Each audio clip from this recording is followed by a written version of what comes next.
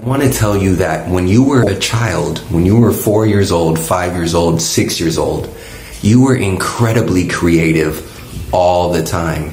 There was no way to avoid it.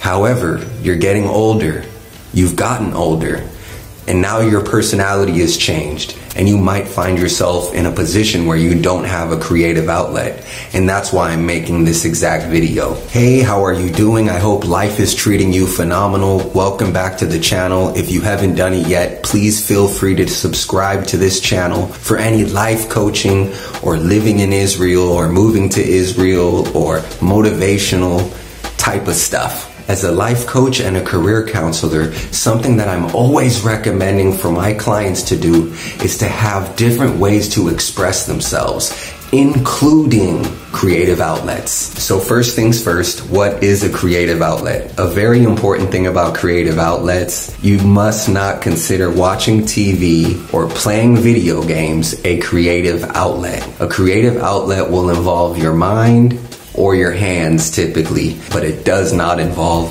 the TV or your mobile phone. For example, some people like to do gardening, like to work outside with their hands, do arts and crafts. Other people like to play chess, build puzzles. Other people like to make music. These are things that you can do as creative outlets, and I'm sure if you typed it in on Google, you would find at least 100 other things you can do as a creative outlet to let that expression out. So why is it important to have a creative outlet? You'll feel much more positive as a person. And so because of this, your mental health is positively impacted. Faux show. In addition, with your creative outlet, you might be able to increase your value in the marketplace, meaning your skills will have increased through your creative outlet.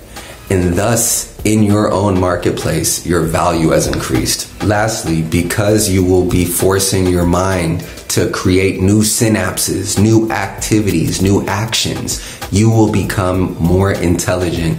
These three things, I promise you. So what are the benefits? Well, I touched on them briefly. You will have a happier life if you have a creative outlet. In addition, you might actually be able to make some new friends, whether in person or offline, through this new creative outlet. Find a group, get involved.